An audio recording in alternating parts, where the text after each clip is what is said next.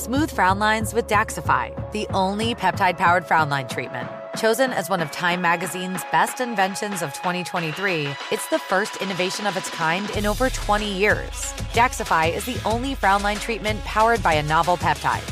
Come see why everyone is talking about the Daxify look and why beauty lovers choose Daxify. To learn more about Daxify, visit Daxify.com. The effects of Daxify may spread hours to weeks after injection, causing serious symptoms. Tell your provider right away if you have problems swallowing, speaking, or breathing, eye problems, or muscle weakness, as these can be signs of a life-threatening condition. Do not receive Daxify if you have a skin infection or are allergic to botulinum toxin products. Tell your doctor about your medical conditions, including any muscle or nerve conditions, and all medicines, including any side effects from botulinum toxins, as they may increase the risk of serious side effects. These are not all the possible side effects of Daxify. For more information, visit Daxify.com. Talk to your doctor or call 1-877-798-6243. To learn more about Daxify, visit Daxify.com. Your teen requested a ride, but this time, not from you. It's through their Uber Teen account. You probably drive your teenager around. A lot. They have gymnastics club, science club, rec soccer club, school soccer club, and 3-hour clarinet club on Saturday night. Perfect. Now, with an Uber Teen account, you can be there even when you can't. It's an Uber account that allows your teen to request a ride under your supervision. They ride with a highly rated driver, and with live trip tracking, you can follow along the whole ride. Thank you. Add your teen to your Uber account today. See app for details. Hey, Sarah, I love that spring break vlog you posted on Zigazoo. OMG, you watched it? Yeah, it was so cool. I think you're so talented. Social media is only positive with Zigazoo, the world's largest and safest social media network for kids. In Zigazoo, all community members are verified kids like yours, and all content is fully human moderated. Try out Zigazoo this spring break. Download the Zigazoo app today. This is the Lombardi Line with former NFL executive Michael Lombardi. Now here is your host, Stormy Bonatoni, on VSiN, the Sports Betting Network. This is the Lombardi Line on VSiN and DraftKings Network. This show, as always, presented by DraftKings alongside three-time Super Bowl winning executive and strategist Michael Lombardi, Stormy Bonatoni with you. Huge shout out to a good friend of the show, Mike Somich, for joining us in hour one, giving out some of his best bets for the day. If you missed any of the opening hour, make sure you download the show in podcast form wherever you get your podcasts. Also, a new edition of the GM Shuffle came out today. Michael, you and Femi getting it done there. That is up right now, so make sure that you go get that and download it. We'll also have Mike Palm, VP of Operations here at Circa Resort and Casino, where I am broadcasting from, live in studio for the final half hour of the show today. Michael, lots to get to over this hour, though, especially in the NFL, because we had all of the talk in the first hour about Justin Fields and what came out with him on the podcast with the St. Brown Bros. But now we're actually getting some information on the defensive side of the ball, that despite Matt Eberflus hiring a new defensive coordinator, he will still be the defensive play caller in 2024. Well, I mean, he did a good job. I thought their defense improved during the course of the season, and I think it showed that he was more involved with the team. I mean, look, there's a lot of things that are not perfect within that Bears organization. They don't have staff meetings. Kind of like everything operates on their own. So him running the defense, I think, is probably a good thing for them in terms of there's no miscommunication. There's no problems in terms of what he wants done with the defensive team. So they've made a lot of changes on the offensive side. They had to hire a new defensive coordinator. You know, they brought Shane Waldron in to run the offense, and we'll see. And now he'll run the defense and see if they can work in concert. Yeah, Eric Washington, the new defensive coordinator, by the way, he said that he will be ready for anything and do everything that the coordinator is doing without actually calling the defense. So he's ready to go and support. And obviously that defense and the team as a whole improving down the stretch, the back half of the season, is why Eberflus still has a job and is being given the opportunity to see what they can do this coming year, having both the number 1 and number 9 overall picks in this year's NFL draft. Also, Michael, so obviously you being out there so near Philly, you pay so much attention to the Eagles. You're on local radio. Everybody wants you to tell them XYZ. How is Philly feeling today after all of the information coming out today from NFL reporter Derek Gunn talking about the Eagles spiraling, having to do with not being able to have Big Dom on the sidelines to rein in Nick Sirianni a little bit? I know you've talked a lot about how emotional he can be on the sidelines. Well, one of the reasons why Sirianni never called plays, when he started out his tenure as the head coach of the Eagles, he started out as the play caller originally before Shane Steichen took over. And then, he wasn't, he was too emotional. He got too out of control. And now what we're learning from Gunn, who is a former Comcast news anchor, covered the Eagles for years, has a very successful Eagle podcast here in town. He's come out and said that without Big Dom on the sidelines, that there was nobody really to temper the relationship between the head coach and the players and everybody else that's around. He was out of control and he was emotional. So I think it's a good thing. Dom does a lot of things. There's nobody you talk to that has been through the Eagle organization that doesn't respect what Dom has been able to do. He's not just a get-back coach, meaning get back all the people off the sidelines. So, I think this is important. Sirianni's not going to yell at Vic Fangio, I could tell you that, and he's going to let Kellen Moore call the offensive game. I mean, they've got to control what Sirianni does emotionally because you could see he rubbed the players the wrong way, and Gunn wouldn't have reported this if it wasn't true. DeSandro, of course, ejected initially in that game against the San Francisco 49ers with that altercation with Dre Greenlaw, was not there on the sideline for the remainder of the season where they went 1-5, which included some losses that they shouldn't have to the Cardinals and Giants. And it was a rough back half of the season. Looking ahead to next year, Michael, does this Eagles team pick up where they left off and struggling despite bringing in some new coordinators? A lot of people were calling for Sirianni's head in the offseason, but they elected to keep him as the head man. Well, there's the Craig Carton from Fox Sports News report that he says there was some underlying factors going on to the losing streak. And his report got shot down by Adam Schefter. But then Carton came back and said, look, I never said what my report was, so I don't know what the Eagles shot down because I never said what my report was. But it'll be determined at a later date about what actually was going on because there'll be some players who aren't on the team anymore. I don't know any more than that. But you could sense that the Eagles were not harmonious. Hurts. Also, what Gunn said was once you got paid, he became distant. He became preoccupied. You could see it on the sideline. You don't need to be an insider to see it. I mean, he kind of sat off to his side. There was a disconnect between him and the team. There really was. We saw Lane Johnson try to talk to him, just shaking his head. Remember, he came out and said, we got to work harder. Well, we find out now that he was preoccupied. So I think their culture is a little bit ragged right now. I don't think they're on the same page. I don't think they're on the same platform. And I think it's going to really see what it can bring to the table. Hiring new coaches doesn't always solve that problem. Their culture's got to get solved. And then, when we talk about this team, their defense was horrible. They got slow and old quickly. And that's the last thing you want to be on defense is slow and old. And so there's a lot of work to do in Philly. They're not as close to where they need to be.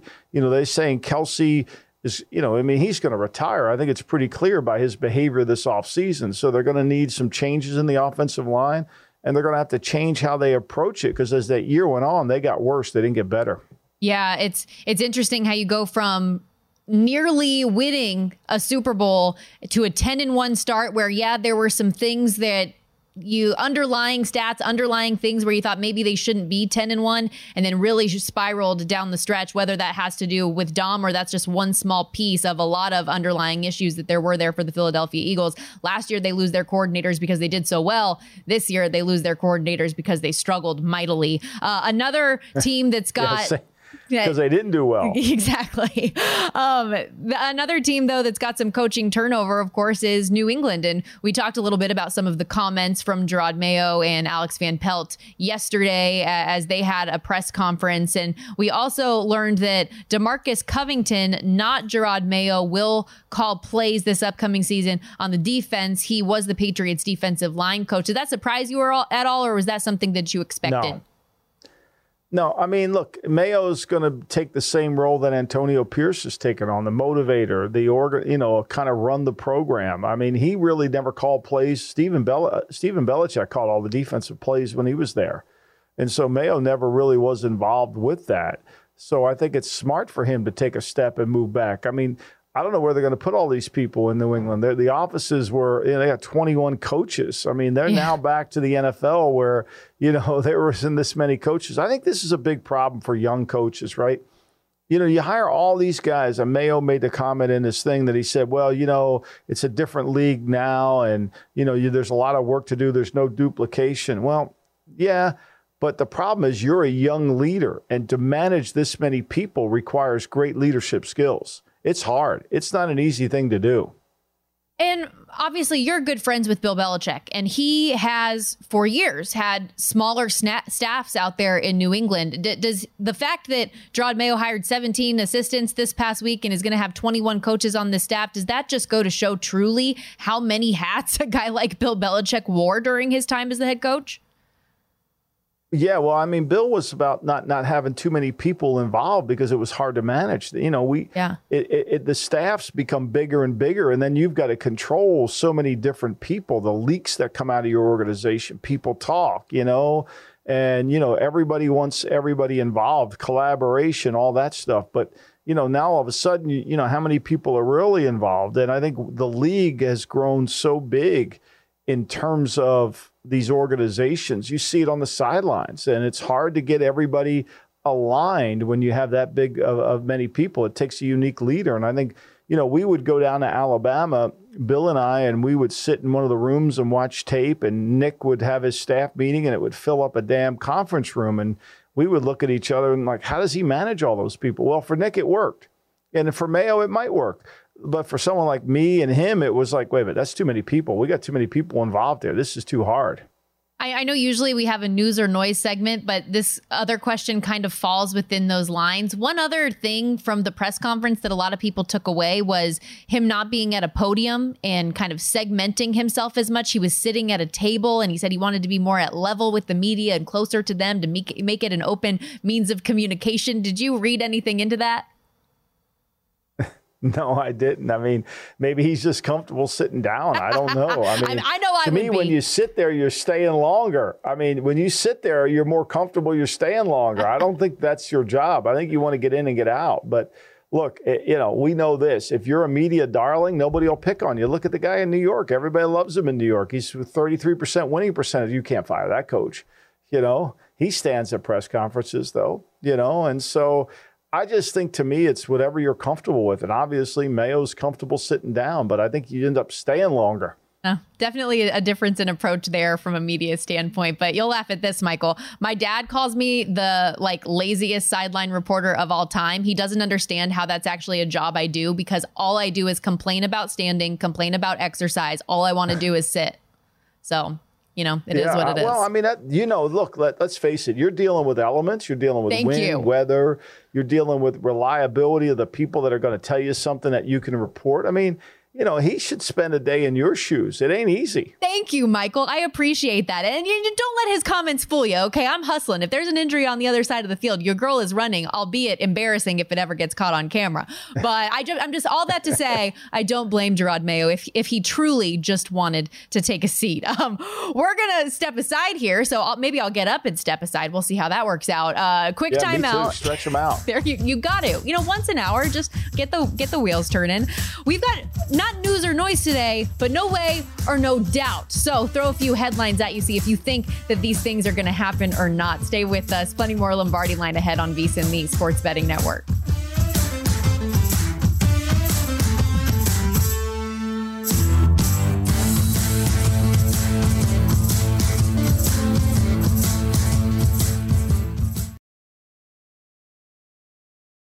Smooth frown lines with Daxify, the only peptide-powered frown line treatment. Chosen as one of Time Magazine's best inventions of 2023, it's the first innovation of its kind in over 20 years.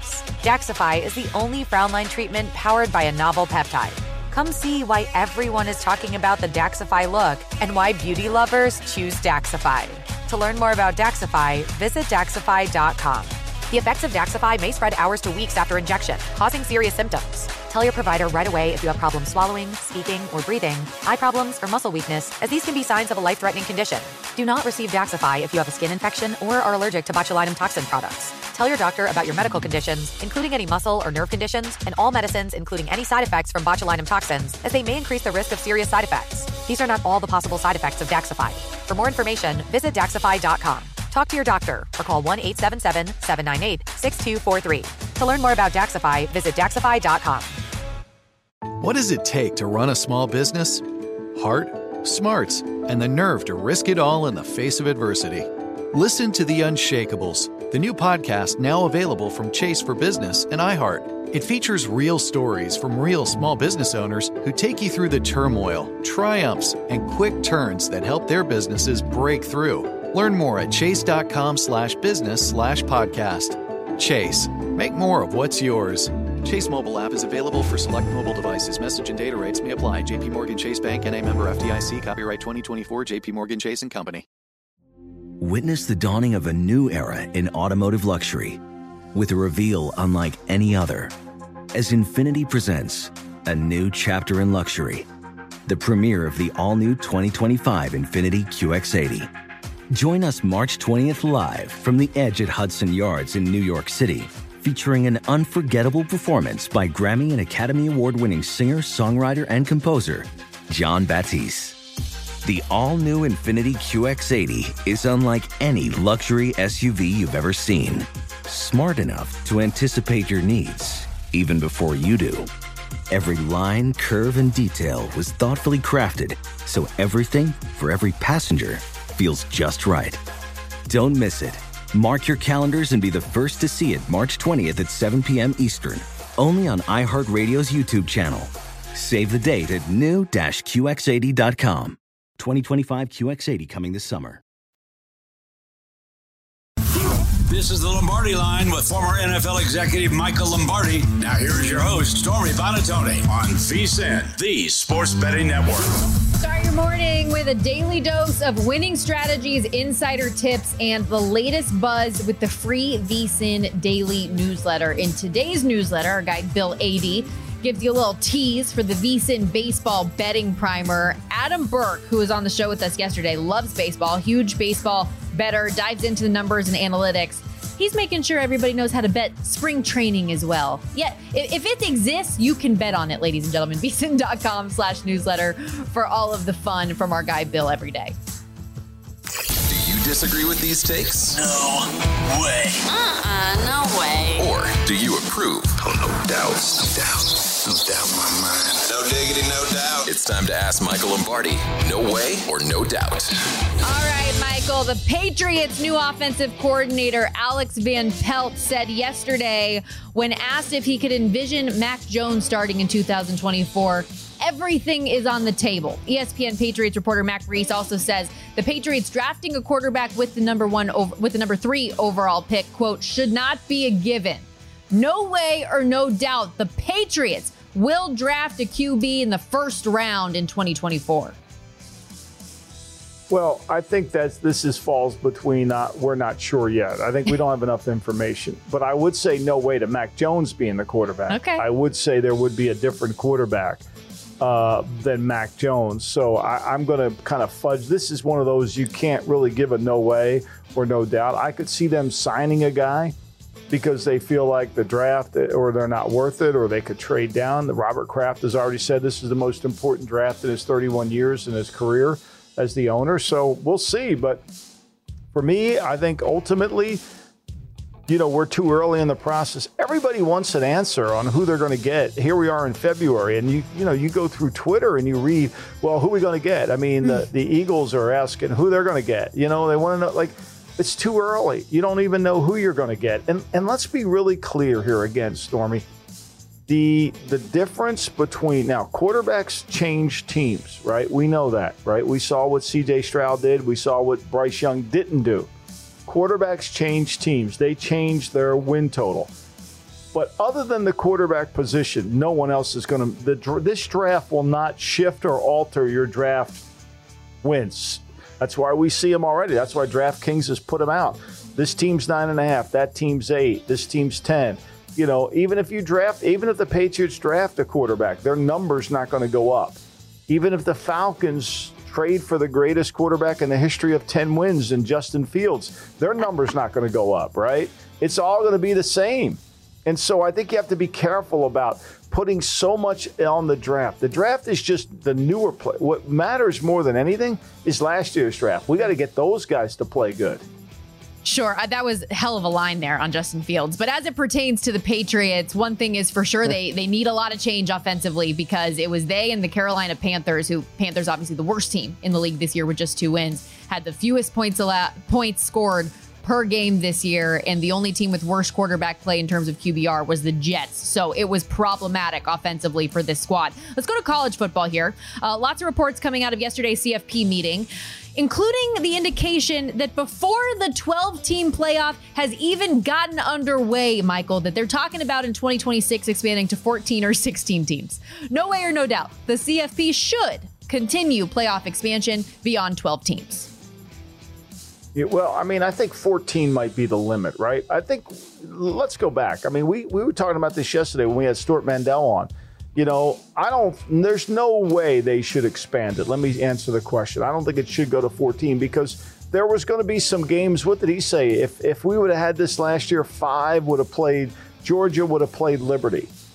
Would that have been a good game? You know what I'm saying? So do we really have 14 that we could make good? Look, we've gone to 7 playoff. This was the first year a 7th seed beat anybody in the playoffs. And obviously Green Bay took care of business. But, I think to me, 14 college teams qualifying may be a stretch. 12 might be the right number. I think it's probably 10 would be more of the right number. Also, I think to be fair, based on the number that Oregon did on Liberty in the Fiesta Bowl, anyone would have beat up on Liberty, no matter the format. That's mean. I feel bad. They were an undefeated team in the regular season. I don't think it's fair. They had a great year, but it's a different level. We're seeing this with the NIL. It's hard. That's the thing, Michael. And I am a proponent of the Group of 5 more than just about anybody. I absolutely love G5 football, and I pull for the underdog. I love those types of teams when they have those exceptional seasons. But I think 12 is a good number. Let's get through 12. Let's see how 12 works before we talk about adding in more teams and see what the level of competition is from that standpoint. In this offseason, running backs are going to be a topic of conversation once again, just like they were last year. Saquon Barkley, Josh Jacobs, Derrick Henry, Tony Pollard, the list goes on. Running backs that are still looking for deals. No way or no doubt, running backs will have an easier time getting paid this offseason than they did last year. No way. I think they're going to have a hard time. They're going to continue to have a hard time. I think they're going to continue to have a hard time. You don't think Jonathan Taylor's deal will help them at all? I think it hurts them. I think the Taylor deal hurts them because I think that people are going to say, well, if he got this money, why don't I get it? It's a fair point to make. You say, if you're Josh Jacobs and Jonathan Taylor got $14 million a year, why can't I get $14 a year? And there hasn't seemed to have been an appetite to pay that. If teams want to pay that, they'll just franchise you. The Giants could sign, are they going to sign Barkley to $14 a year? So between Daniel Jones at 40 and Barkley at 14 or 14 a year, that's $54 million of their cap tied up in 2 players where they haven't been able to win when they've had them. Yeah.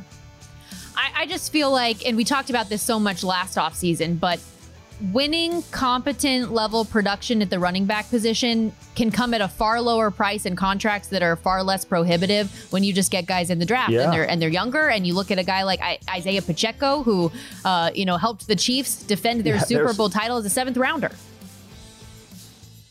It's the greatest example, right? They draft Edwards-Helaire in the 1st round, and the 7th rounder ends up being better.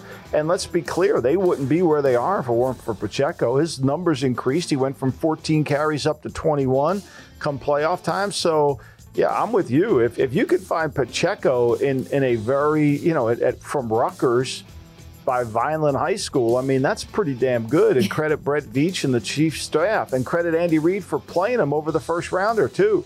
Well, and here's the thing, Michael. Yes, he is a 7th rounder, is the diamond in the rough, but non-first round running backs having success is is normal. You look at the Dolphins running backs, Devon Achane, third round, Raheem Mostert, undrafted. Of the top 10 running backs in the NFL this year in terms of yards, only Christian McCaffrey and Najee Harris were first-round picks. Derrick Henry, Kyron Williams, James Cook, DeAndre Swift, Joe Mixon, David Montgomery, all second-round or later.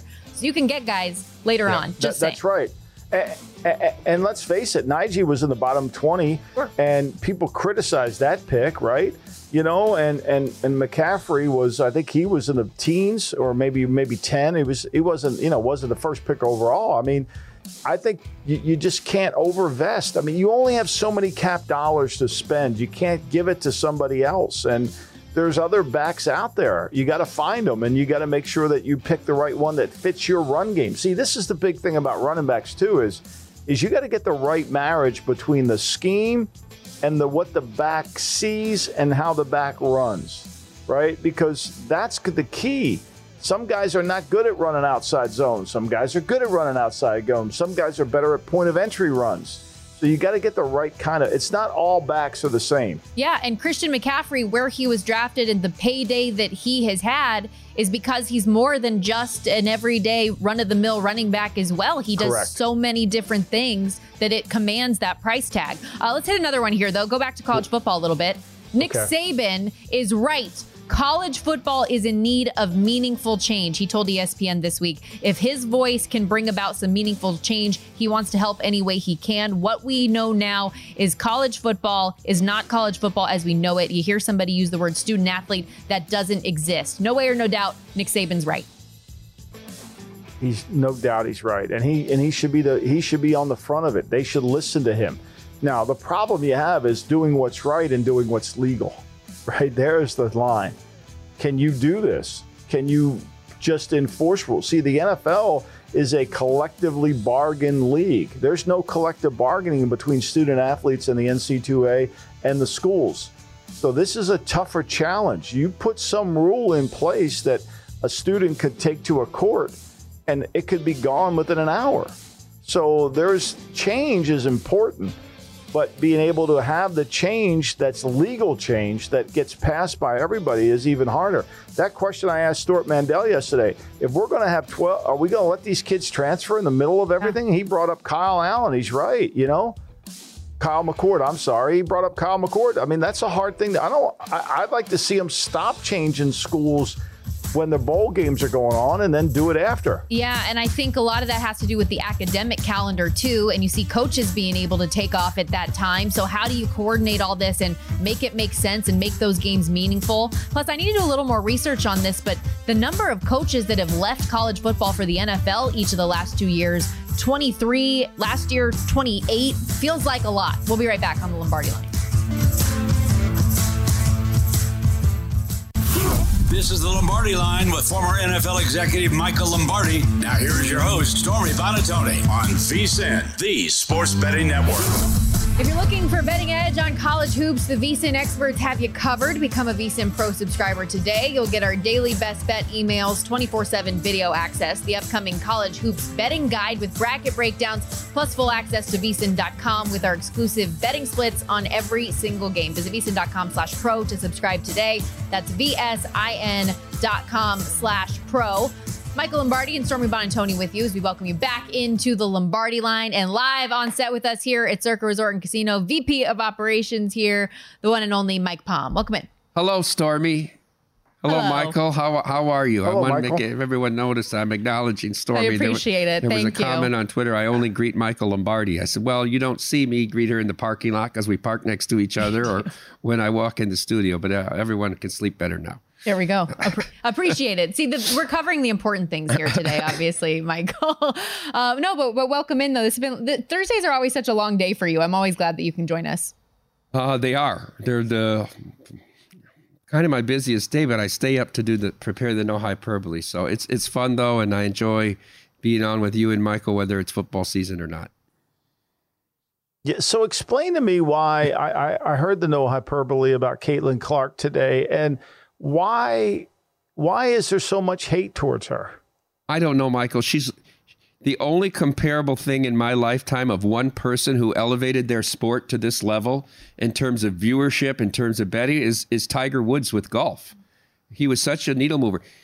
Michael, there's women's college basketball games that had 2 million viewers. Could you ever imagine that? And I can't wait to see what she does for the WNBA, right? And so everybody's coming now with the, she did it with an extra year. No, she didn't. She played less games than Plum, and she's shooting 40 times. I wish they would embrace that. I know she took some guff because, she did the John Cena, I don't see you, and then Angel did it. It was a whole racial thing in the Final Four last year in the championship game. Maybe they think she's too cocky, but I mean, isn't being confident a part of it? I mean, men can do that and they think it's great. That's bravado. That's confidence. So I just think she's terrific. They sold out the entire Big Ten women's tournament, including the early days when Iowa won't even be in because they're a top seed in Minneapolis next week. Tickets for the finals on the secondary market are over $200 a piece. It's amazing.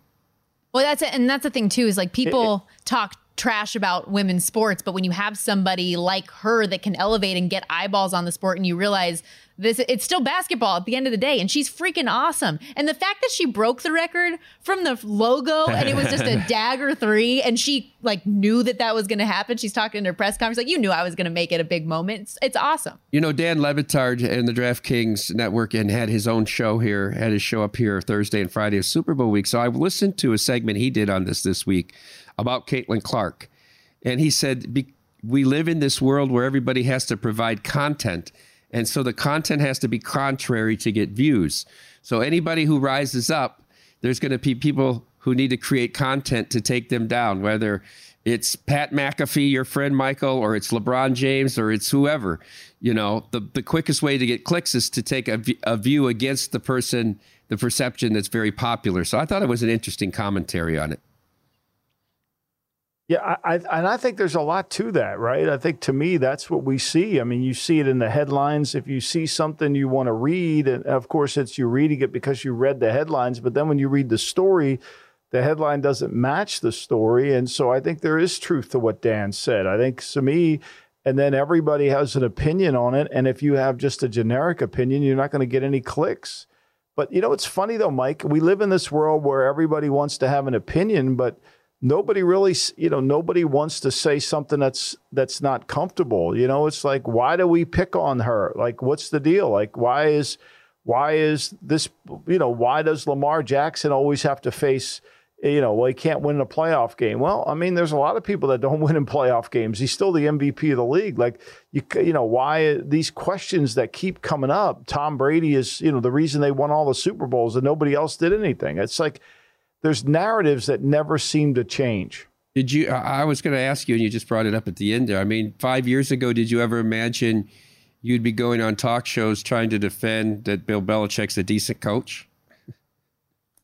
It's funny. I got a text late last night from a college coach that works for a Big Ten program. And I sent him some information, and he said, well, I learned this from this coach and that coach. And I said, no, you really didn't. That all started with Belichick. So, yeah, I mean, it's kind of comical where this has gone to and how it's viewed as, he was just standing there as a bystander. But this is the narrative that's coming out, with the whole documentary, the book, all that. I mean, people are fighting for credit. It's just part of the profession that we live in. And the world that we live in. I mean, if anybody was ever in that building, and as Stormy said, they've hired 21 coaches. I mean, that was 3 staffs for the Patriots in its day. So I think to me, which is fascinating, because there was a lot of times where you would say, wonder why, and they said, well, we don't have that big of a staff. They've changed. Michael, I wanted to ask you a question about Russell Wilson and where you think would be the best landing spot for him. Obviously, it was scorched earth in Denver. And I keep thinking about Pittsburgh and Arthur Smith, who wants a quarterback who's going to be under center. He wants a quarterback that's going to be really effective in the play-action game. Where do you think Russell Wilson would be able to contribute the most? Well, I don't think Russell Wilson's inability to play is scheme related, right? I don't think that's the case anymore. I think, to me, this is the fallacy. This is where we get into the whole Justin Fields area where, it's scheme related. It's not his talent. It's because of this. I think, look, they tried to run play action. They ran a ton of play action in Denver. Didn't work, They couldn't do what Sean wanted to do. And so I think there's a part of where Russell is a little bit like what happened to Kurt Warner. And when you go over Kurt Warner's career and you look at what he was able to do and what he had to do, when he left New York, when you look at his career, when he left New York, he was not a good player in the league. He really wasn't. I mean, when he left New York, he played 1 year, he started 9 games, and they were 5-4, and it wasn't very good. He was not very good. He wasn't throwing it down the field. I think he averaged like 7.2 per attempt. It wasn't good. And then he went to Arizona, and he was 2-8 as a starting quarterback there. And then eventually he kind of got himself back on track. He's 34 years old, he only played in 10 games. 35 years old, he only played in 5 games. And 36 years old, he only played in 6 games. So he kind of backed off a little bit, right? So from the time he won in 2001, think about this. This guy's in the Hall of Fame, okay? Think about it. He's in the Hall of Fame. He had the great year in 2001, okay? And then from 2001, he doesn't start 16 games again until 2008. And then he starts 15 in 2009 and he retires and he gets in the Hall of Fame. Think about it. Think about that. Just think about that for a second. But my point with the story is the 5-year gap that he didn't play well in, was due to he'd been hit and he needed to get his eye level back up. And he needed to kind of restore his career. And then he walked away at 38 years old. So I think Russell probably would be best served to go somewhere where he could kind of get more comfortable with his own play, because right now he's looking all over the place at the rush. I mean, the Warner situation is fascinating because when he left St. Louis in 2003, when he left and he became a free agent, that wasn't a good time for his career. Now, the 99 to the 2001 season were spectacular. There were record-setting things that he did there. But you would never think, based on 124 career games, 116 starts, that he would have gotten in the Hall of Fame. Mike, to you, I look at Russell Wilson and I wonder where and if he is somebody that can rejuvenate his career or if he's just taken that tumble and fallen off. Because to your point about age, Michael, he is 36 years old. Even this year with improved numbers, it was a far cry still from what we know of him to be in Seattle. And then you've also got that leadership standpoint where he's kind of a polarizing figure internally in buildings with his teammates. So I don't know. Do you think he will be a starting quarterback on opening day next year?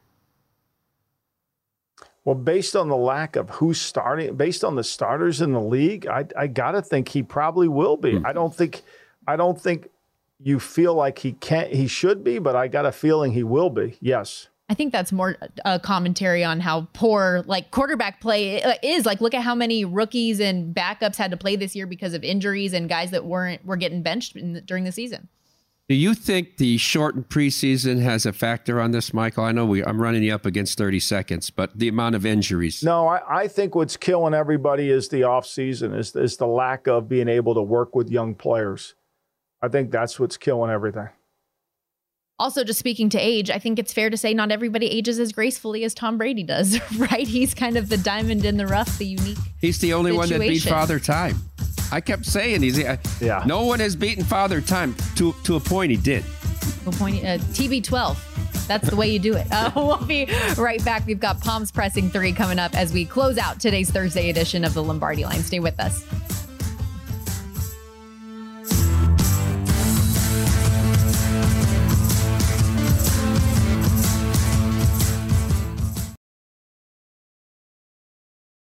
Smooth frown lines with Daxify, the only peptide-powered frown line treatment. Chosen as one of Time Magazine's best inventions of 2023, it's the first innovation of its kind in over 20 years. Daxify is the only frown line treatment powered by a novel peptide. Come see why everyone is talking about the Daxify look and why beauty lovers choose Daxify. To learn more about Daxify, visit Daxify.com. The effects of Daxify may spread hours to weeks after injection, causing serious symptoms. Tell your provider right away if you have problems swallowing, speaking, or breathing, eye problems, or muscle weakness, as these can be signs of a life-threatening condition. Do not receive Daxify if you have a skin infection or are allergic to botulinum toxin products. Tell your doctor about your medical conditions, including any muscle or nerve conditions, and all medicines, including any side effects from botulinum toxins, as they may increase the risk of serious side effects. These are not all the possible side effects of Daxxify. For more information, visit Daxxify.com. Talk to your doctor or call 1-877-798-6243. To learn more about Daxxify, visit Daxxify.com. What does it take to run a small business? Heart, smarts, and the nerve to risk it all in the face of adversity.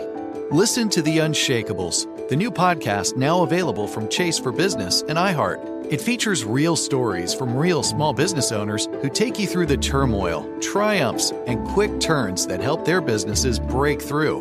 Learn more at chase.com/business/podcast. Chase, make more of what's yours. Chase mobile app is available for select mobile devices. Message and data rates may apply. JP Morgan Chase Bank N.A. member FDIC. Copyright 2024 JP Morgan Chase & Company. Witness the dawning of a new era in automotive luxury with a reveal unlike any other as Infiniti presents a new chapter in luxury, the premiere of the all-new 2025 Infiniti QX80. Join us March 20th live from the Edge at Hudson Yards in New York City, featuring an unforgettable performance by Grammy and Academy Award-winning singer, songwriter, and composer, Jon Batiste. The all-new Infiniti QX80 is unlike any luxury SUV you've ever seen. Smart enough to anticipate your needs, even before you do. Every line, curve, and detail was thoughtfully crafted, so everything for every passenger feels just right. Don't miss it. Mark your calendars and be the first to see it March 20th at 7 p.m. Eastern, only on iHeartRadio's YouTube channel. Save the date at new-QX80.com. 2025 QX80 coming this summer. This is the Lombardi Line with former NFL executive Michael Lombardi. Now here is your host, Stormy Buonantony, on VSiN, the Sports Betting Network. This week on DraftKings Sportsbook, new customers can deposit $5 and get a no-sweat bet up to $1,000 in bonus bets if your first bet loses. Download the app and use the promo code VSiN when you sign up. That's VSIN. DraftKings Sportsbook, the crown is yours. We're wrapping up today's edition of the Lombardi Line on VSiN and DraftKings Network. Mike Palm in studio with us, and it is time for Palm's Pressing 3. What do we got today? All right, Michael, number one, in this coaching cycle that we're in the NFL, what is the most baffling staff hire to you? Head coach, assistant coach, or I was focusing on assistants or coordinators. What decision are you scratching your head about? I was surprised at the Kellen Moore hiring here in Philly because, Philly's success was with the run game, right? I mean, Shane Steichen did a great job of the RPO game, the run game, and I don't see that as being Kellen Moore's specialty. I think one of the things he's doing, he's got a bright offensive mind, but in terms of how he managed the game, I kind of thought that one, although, he's very well, he's popular. I thought the Roman hire for Jim to go back to him again after his brother fired him they say they didn't fire him. You know how that goes, but that reality of it is with no passing game and you have Justin Herbert there, that staff to me, as much as I love Jim, that offensive staff is a little bit confusing in the sense that you've got Herbert, you've got his coach at quarterbacks, you got Roman, then you got Mark Trestman as a senior assistant. There's a lot of personalities in those places. And I thought the Anthony Weaver hire in Miami was fascinating in that sense because Weaver's a defensive line coach. He's never really coached the back end, so it's going to take some kind of co-coordinator type stuff to get that worked out. And I think walking in there and having to replace Vic, who the players didn't really like because he was too demanding on them. Well, what does that tell you about what's going on with their program, right? Like, you're in South Florida. You're going to have to be demanding and hold people accountable to football and those things because there's a lot of stuff to do in South Florida. So off the top of my head, Mike, those would be the ones that I would look at and say, wait a minute, that, those kind of made me shift and wonder what the heck was going on. What about you, Mike? Did you have any that really caught you by surprise? No. So that's why I wanted to get Michael as maybe a tell for future bets on teams with coordinator decisions. It's interesting you brought up Greg Roman because I brought it up from the opposite standpoint and no hyperbole this morning. Number two was get the flock out of here. And it was about the parting of ways with Greg Roman because he couldn't develop the passing game with Lamar. But here in this AFC Championship game, the number one rushing offense in all of football, averaging 5 yards a carry, only ran the ball 18 times. They were down 17-7 at half. You would have thought it was 27-7 the way they played the second half. Lose the turnover battle 3-0. And time of possession 38-22. They totally abandoned the physical style of play against the Chiefs. And oh, by the way, a little mud in your eye to brother here. I'm going to hire Greg Roman now to run the Chargers. I thought there was a lot of irony in that. Okay, Michael, let's go to question number 2. I don't know where to start the process because I know it's never ending, but I want to talk to you about or ask you about player evaluation from a draft standpoint, but how does that whole process work throughout the course of the year? So I picked an arbitrary spot of, let's just say teams are reporting to training camp. From an organization's player evaluation, what does that look like in July and August all the way through the college football season and into the draft? What is that whole process that obviously continues over and over each year? Well, the process from the time you go to training camp to the time the season ends or you get there, it's all done by the personnel department, the college scouts, the personnel director. They're accumulating all the data and information, and they're setting their board up, right? And they're putting together what they see as the value of the players. They're making sure they're doing the guys who are going to be junior eligibles that come out or people that declare. And then once that's done, then they take that list and they try to include the assistant coaches into it, but not the broader sense of the list. So if you're the running back coach for the Raiders, you may get 15 guys to look at the combine. You don't know their grades. You may have to interview 10 of them. You don't know their backgrounds. There's very limited changing of information. You'll know enough to ask questions, but you're not going to know all the details. And then you write your reports and you submit them.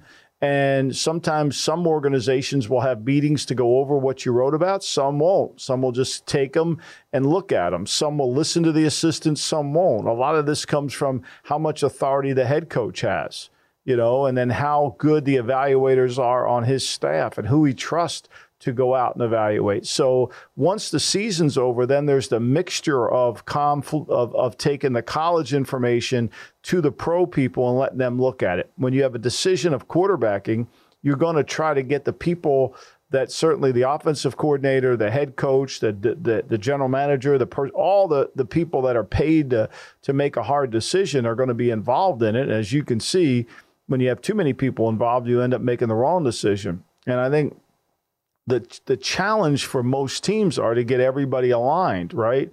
It's to get everybody to understand what might be good for another team may not be good for us. And so, and it's funny you say this, we're having a seminar today on the Daily Coach at 4:00. It's free. And we're going to talk about this exact subject. It's about really, who do you want your team to be and how do you visualize your team and what grading system do you have to utilize that? And the same thing applies in business, whether you're hiring for Circa, whether you're hiring for the Raiders. You have to have criteria for each position. A lot of teams don't spend enough time on that criteria, so scouts are just scouting outside in, not inside out. All right, final question, Michael. Have we come to an era to put an end to these all-star, all-pro games? Baseball's the only one that has any resemblance to the actual game they played. This travesty in Sunday in Indianapolis, I mean, it was an interesting betting situation. We opened this game 366.5 and closed 353.5, a 13-point move to the under because Adam Silver said, we're going to have a competitive game. It's not going to be like last year. Joe Dumars beat the drum. Everybody bet under, and the game should have had almost 400 points scored. 173 points. I mean, it's really a joke. And football went to the flags. And I mean, it has nothing to do with, isn't this really just about a resume for a Hall of Fame? I was a first team All-Pro. I was All-Pro. I was in the All-Star. And the skills competition, which is the fun part of it, the 3-point contest, the quarterback's, accuracy contest and all that. Isn't that what it should be? And stop trying to pretend that we're going to have a game that's something like what we see during the regular season. I couldn't agree more. Now, baseball, it fits. Basketball, it should fit, right? It should fit. They should play harder. I mean, it's a game that we should be able to enjoy. That, it's we're not saying it's going to be intense, lockdown, Detroit Pistons, Chicago Bulls style with Chuck Daly on the sideline type of game, but we are saying it should showcase athleticism and talent, but not lack of effort like we're seeing. And I think that's the case. Football, I completely agree with the direction it's going in. It's too risky for those guys to play in an all-star game and get hurt. It's just too risky. The finances don't work anymore. It used to be, Mike, that they went to go play in the hula ball and made money on it, and it was important money that they needed to supplement their income and get more money. That ain't the case anymore, right? You got bonuses in your contract, the TV money. The bigger issue for the NBA and for a lot of leagues other than football is the NFL's. Stormy asked this question today based on the PF Pro Football Report saying the cap was going to go up. The money that's coming into the players in the NFL is going to increase the cap. The money the NBA may not be getting is going to maybe decrease their cap. And that's when they're going to have problems with their players, because no player likes to take a pay cut. But if you're not bringing in revenue or bringing in ratings, how the hell do you keep charging the networks, which fund the leagues, what they're going to have to pay? All that to say, too, I know a lot of NBA fans were left a little bit stunned after, because there's all this criticism about the game and how high scoring it is. And you have Luka throwing up a three from the opposite 3-point line, even though it's not a buzzer situation. But they still were up like 20% viewership from last year, which was all-time low last year. This was the second lowest. Fair. I mean, that's how bad it's gotten. But like the 3-point contest, I think is a blast. I think that's love it. super fun. Maybe it'll be Caitlin and Sabrina against Dame and Steph next year, right? Keep finding fun ways to refresh it. Shouldn't the dunk contest be somebody who's actually playing in the league? Shouldn't the dunk contest be somebody who plays in the league? Michael hates that McClung is the back-to-back champ. He hates it. Well, LeBron ruined it because he wouldn't play it. All those guys used to do it, right? Sean Kemp, Jordan, Dominique Wilkins, Vince Carter did. They did it for many, many years. And then when LeBron's, I'm not going to compete, I think it just absolutely ruined it. And you just see the same stuff now. It's not like particularly creative anymore. I don't even watch it. Yeah. I only watched the 3-point. That's the only thing I watched. And I really watched it for the Steph Sabrina. But both of them were awesome. The Steph and Sabrina Ionescu She might have won if she was in the regular contest against the men, right? Well, she made the finals. She made the finals. No, that was awesome. Great spot as always. Also, make sure if you missed No Hyperbole today, you can download Follow the Money so you can listen to that in hour 3. Michael, fun stuff. I'll see you later on next week. That's a wrap for us today. Sharp Money is coming up next year on VSiN.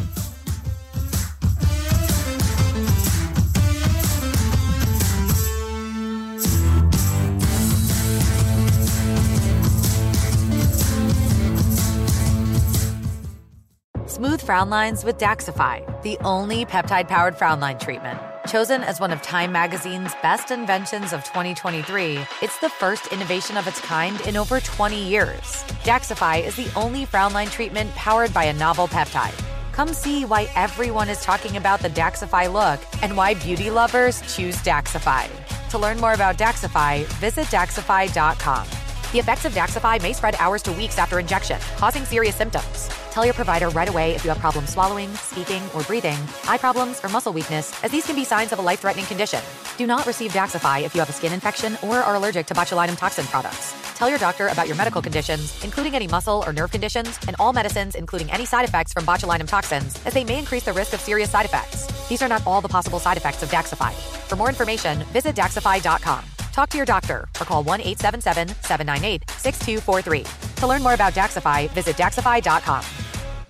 Infinity presents a new chapter in luxury, the premiere of the all-new 2025 Infinity QX80, live March 20th from the Edge at Hudson Yards in New York City, featuring a performance by John Batiste. The all-new 2025 Infinity QX80 is an SUV designed to help every passenger feel just right.